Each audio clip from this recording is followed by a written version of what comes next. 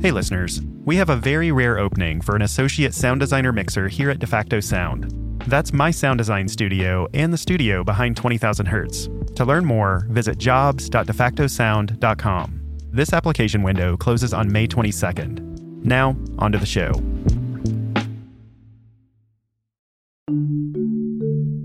With the rise of cell phones, it's never been easier to get in touch.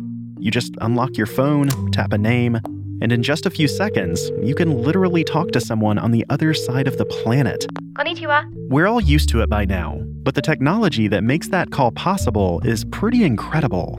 When you initiate that phone call, the antenna on your cell phone beams a radio signal to a nearby cell tower. The cell tower then sends this signal over a fiber optic line to a switching center. From there, the signal is connected to another cell tower, which then beams it to the phone of whoever you're calling. Hello. That's complicated enough, but what happens when you need to talk to someone who's not even on this planet? Houston, this Neil, radio check. You're listening to 20,000 Hertz. Neil, this is Houston, loud and clear. Break, Buzz, this is Houston, radio check and verify TV circuit breaker in. When you're orbiting the Earth at over 17,000 miles an hour, communication gets really tricky. They use what's considered space-to-ground loops. It's radio frequency. And because they're moving around the Earth so quickly, they have to bounce off of satellites in order for it to get transmitted down.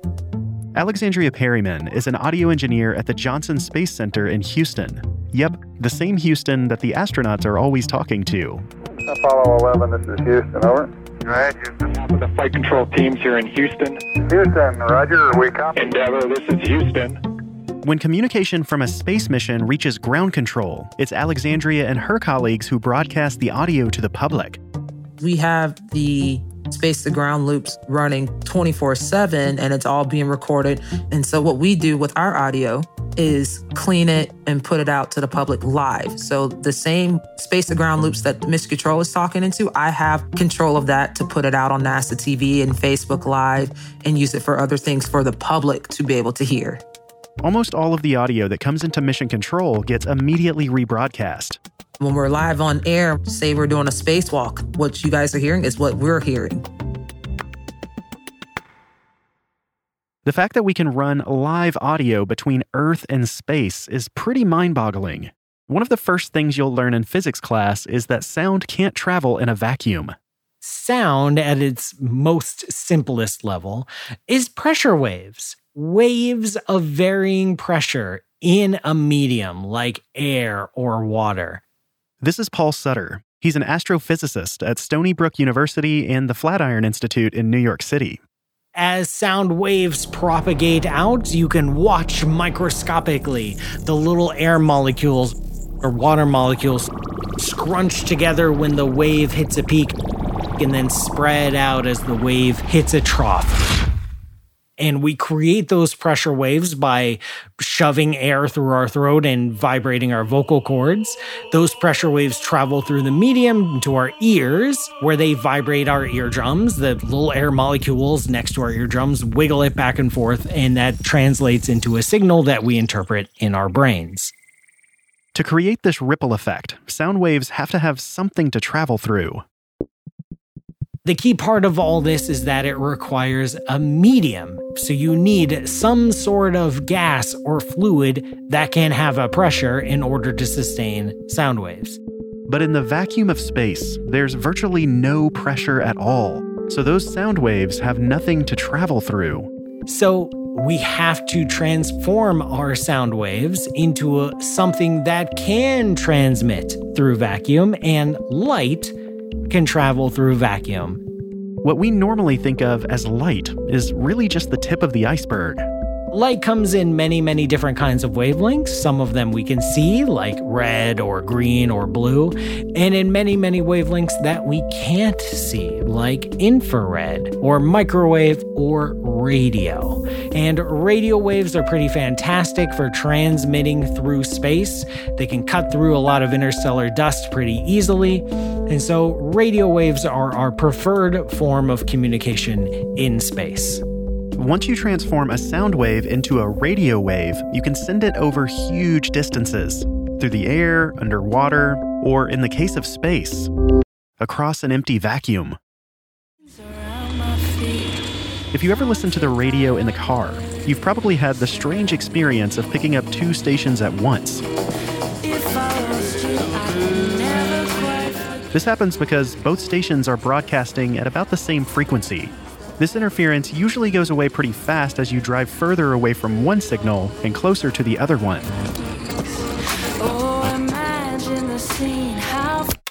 But the signals going to and from space are much stronger than your local radio station. To reduce radio interference, different radio bands get designated for different types of communication. For instance, the International Space Station now uses 4 specific bands. Originally, we had 2 S-band communication systems, and now we have 4 bands of communication, 2 on S-band and 2 on Ku-band. This is Peggy Whitson, the first female commander of the International Space Station, or ISS. The definitions of S-band and Ku-band get pretty technical. The point is, the more radio bands you have to work with, the more lines of communication you have. If everybody's doing different experiments, we need more bands of communication so people can be talking to different team members. These astronauts might be talking to mission control in the US, Japan, and Germany all at once, meaning their radio signals are going all over the world. To make this possible, these transmissions have to go through a tracking and data relay satellite, also known as TDRS. It's being transmitted into geosynchronous orbit, which is 22,000 miles out. There are half a dozen satellites that sit different places around the planet, and they rotate as the planet rotates, so they're always in the same place above the planet. These TDRS satellites work almost like cell phone towers in space, transmitting messages between ground control and the astronauts in orbit. And so the signal gets sent to those satellites out there at 22,000 miles. Then it gets bounced back to us at 250 miles above the Earth. But we're traveling at 17,500 miles an hour. So we have to switch to different satellites as we're going around the world to maintain that communication. All of this happens in milliseconds. I always think it's funny that it goes from the ground out 22,000 miles, then back to 250 miles above the Earth before we actually hear it. Of course, the astronauts on the ISS aren't always working. In their free time, they sometimes check in to see if anyone down on Earth wants to chat, using what's called a ham radio. Ham radio essentially means amateur radio, and it covers any use of radio communication for non-commercial or unofficial purposes. Here's astronaut Doug Wheelock using the onboard ham radio to talk to someone in Texas. Whiskey 5, Sugar, Sugar, Victor. We've got you loud and clear. Welcome aboard the International Space Station. November Alpha 1, Sugar, Sugar. Thank you for the call, Doug. I just want you to know our club is 90 miles southeast of Houston, and we're looking forward to getting home, and maybe we can have dinner when you get back. Appreciate you answering the call. Whiskey 5, Sugar, Sugar, Victor. Now that the ISS has 2 extra radio bands to work with, they can use these extra channels for the more casual interactions. The ham radio is not used as much these days because we have 4 channels of comm now. We do a lot of school talks nowadays to students projecting our video, and they get direct comm via the S-band or the Ku-band assets on board the station.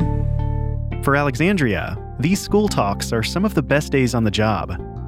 I love the part where I'm doing a live interview with, say, the astronaut on the ISS and elementary school, and they're communicating through Skype, and I'm coordinating the audio through. Just seeing the kids' faces light up when the astronaut floats across the screen. That moment, I was like, I officially have the coolest job ever.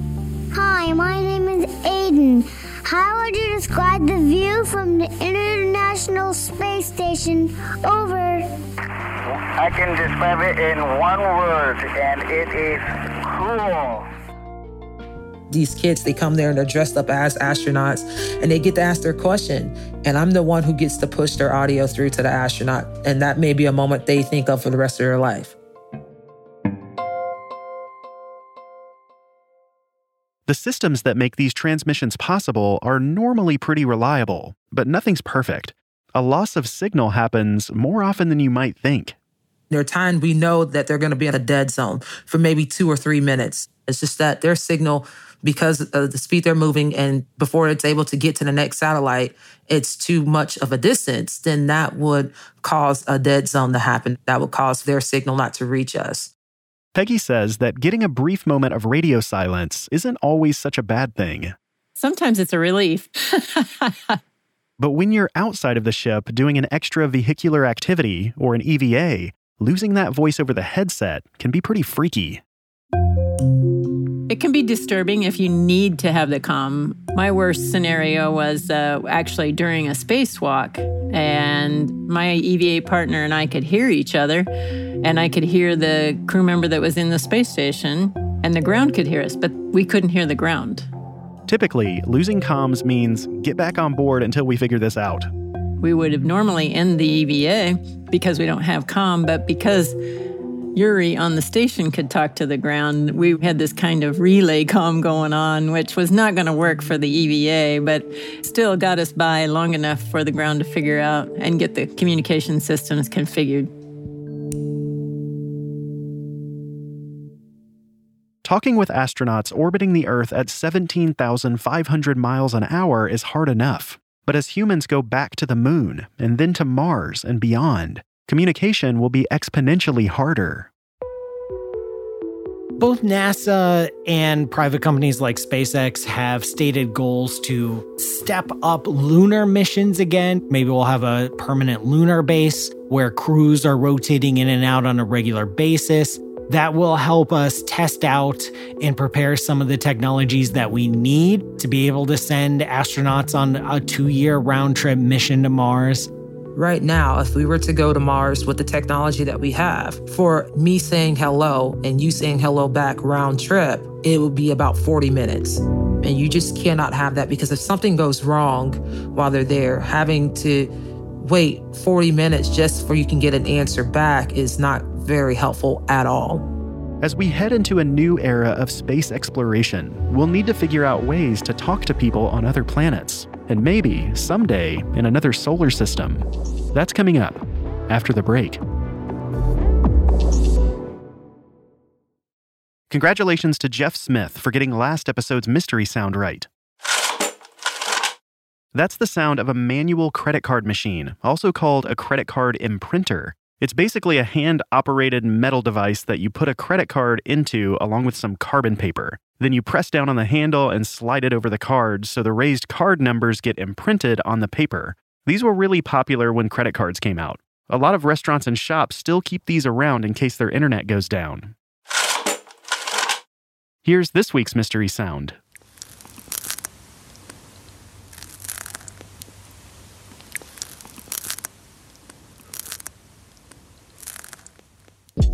If you know that sound, go to the web address mystery.20k.org and let us know. If you guess it right, you'll be entered to win one of our new 20,000 Hertz t-shirts.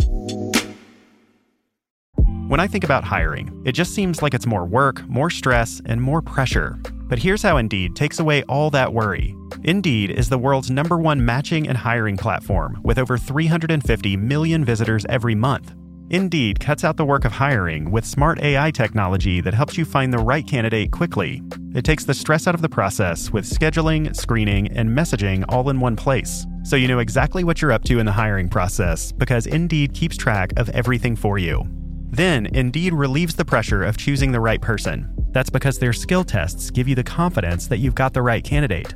So now when you think of hiring, don't think of all those negatives. Just think of Indeed. To try Indeed for yourself with a $75 sponsored job credit to get your jobs more visibility, visit Indeed.com/Hertz. Just go to Indeed.com/Hertz right now and support our show by saying you heard about Indeed on this podcast. Indeed.com/Hertz. Terms and conditions apply. Need to hire? You need Indeed. NetSuite has simple solutions for complicated business problems. For example, let's say you open a bakery. Before long, your hotcakes are selling like, well, hotcakes. But you keep running out of ingredients. No problem, because not only can NetSuite automate your purchasing so you're never out of stock, but it can also check that your staff have the right training to make those hotcakes to perfection. NetSuite can even handle online orders so your hotcakes can really take off. Having one system handling all of this saves both time and money. And if there's two things we all want more of, it's time and money. Okay, so 3 things if you include hotcakes. That's probably why more than 37,000 businesses have already signed up for NetSuite by Oracle. By popular demand, NetSuite has extended its one-of-a-kind flexible financing program for a few more weeks. Head to netsuite.com/20K now to take advantage of this offer. That's netsuite.com/20K. netsuite.com/20K.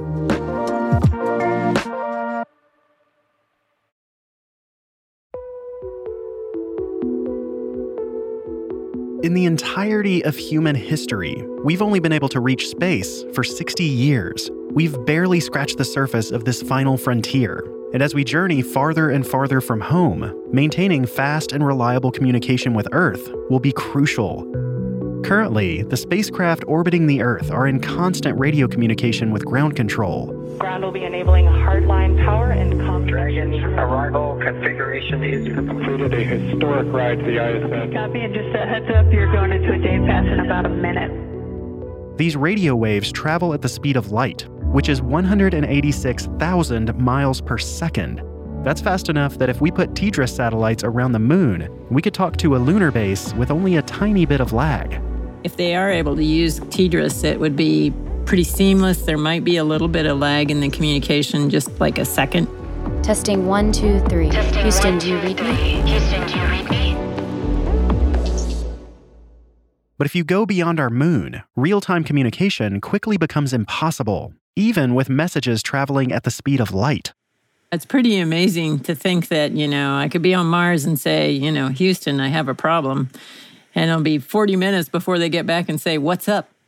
NASA is already testing how communication could work for a Mars mission. We actually found that something similar to texting is more efficient, so that you could text something, go do your other thing, come back when it's convenient, and get the answer and continue on.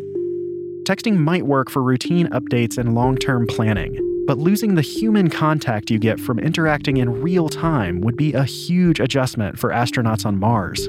For psychological reasons, obviously, that's going to be a big difference, because right now we talk to family and friends, on the weekends, we get a video conference. That's not going to happen. It's going to be a one-way recorded message, both directions. And so it's not like you're going to have a conversation anymore. To make real-time communication possible over such vast distances, we'll need to be able to send a signal faster than the speed of light. Over the years, science fiction writers have come up with creative ideas for communicating and traveling faster than light speed. One common concept is a wormhole. Wormholes are theoretical objects that can act as shortcuts through space. If we had a wormhole, maybe you could just take a couple steps and immediately plant your foot on Mars. In the movie Interstellar, the crew use a wormhole to jump to distant planets. That wormhole lets us travel to other stars. Came along right as we needed it. They've put potentially habitable worlds right within our reach. Wormholes have been theorized for decades, but sadly, they've never been proven to exist. As far as we can tell, we keep trying to cook up actually physical ways of building wormholes or having stable wormholes in our universe. Every time we do it, the universe concocts some reason why they can't exist. So sending a radio signal through a wormhole to chat with your friend on Mars isn't very likely. If wormholes did exist, yes, you could potentially build one and send a message to Mars very, very quickly. But it looks like our universe doesn't allow wormholes to exist, but we don't know why, and that's a bit perplexing. Another idea for communicating across space involves something called quantum entanglement. There's this idea in quantum mechanics called entanglement, where I can take two little particles and prepare them in a special way where their inherent quantum properties become mixed together, where in some sense they're a single quantum object. If two particles are entangled on the quantum level, knowing something about one particle lets you reliably predict the state of the other one. And this connection persists no matter how far away the particles are from each other.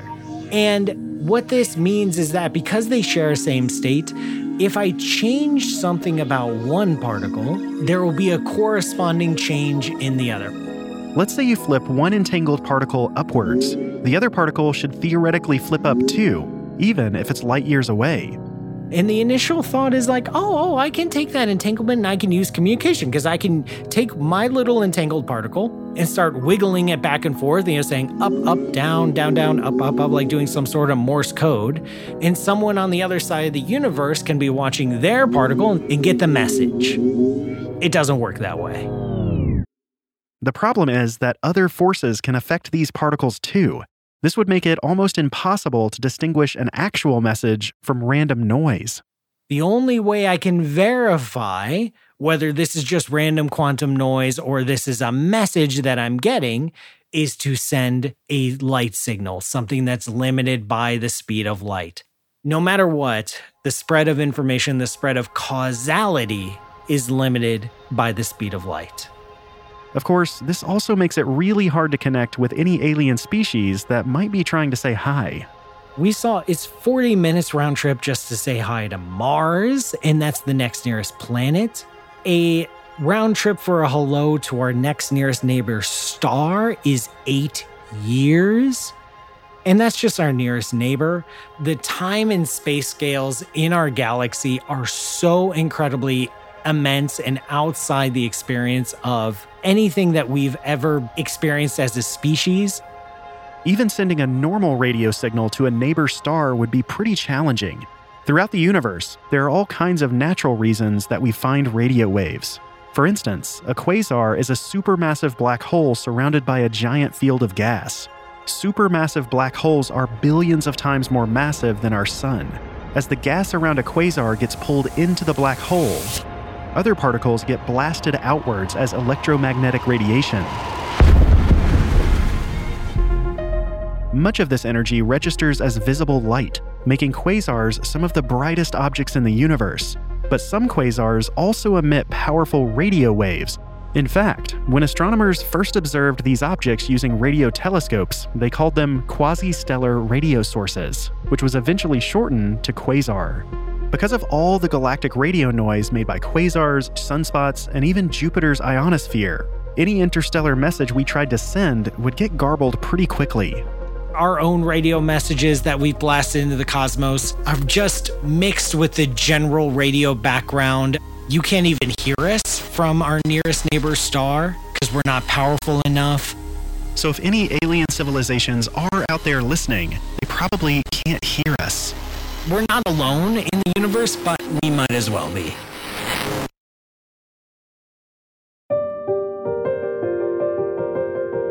While the challenges ahead may seem daunting, it's these same challenges that will inspire future generations of space explorers. I was 9 years old when the Apollo 11 landed on the moon, and I thought, wow, cool job. I'd like to do that. Of course, when you're 9, you want to do lots of things, but it was one that stuck with me. As long as curious people keep looking to the stars and wondering what's out there, we're going to keep chasing the next horizon. I just love the magnitude, the time scales, the space scales. We get to watch stars being born and watch stars die. We get to watch galaxies collide. We get to watch the universe expand before our very eyes. Like, this is stuff so far beyond our normal, everyday, earthly experiences. It just draws me in every single time.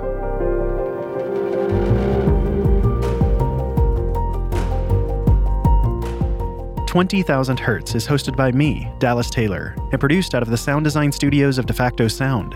Find out more at defactosound.com. This episode was written and produced by Jack Higgins. And me, Dallas Taylor. With help from Sam Sneebly.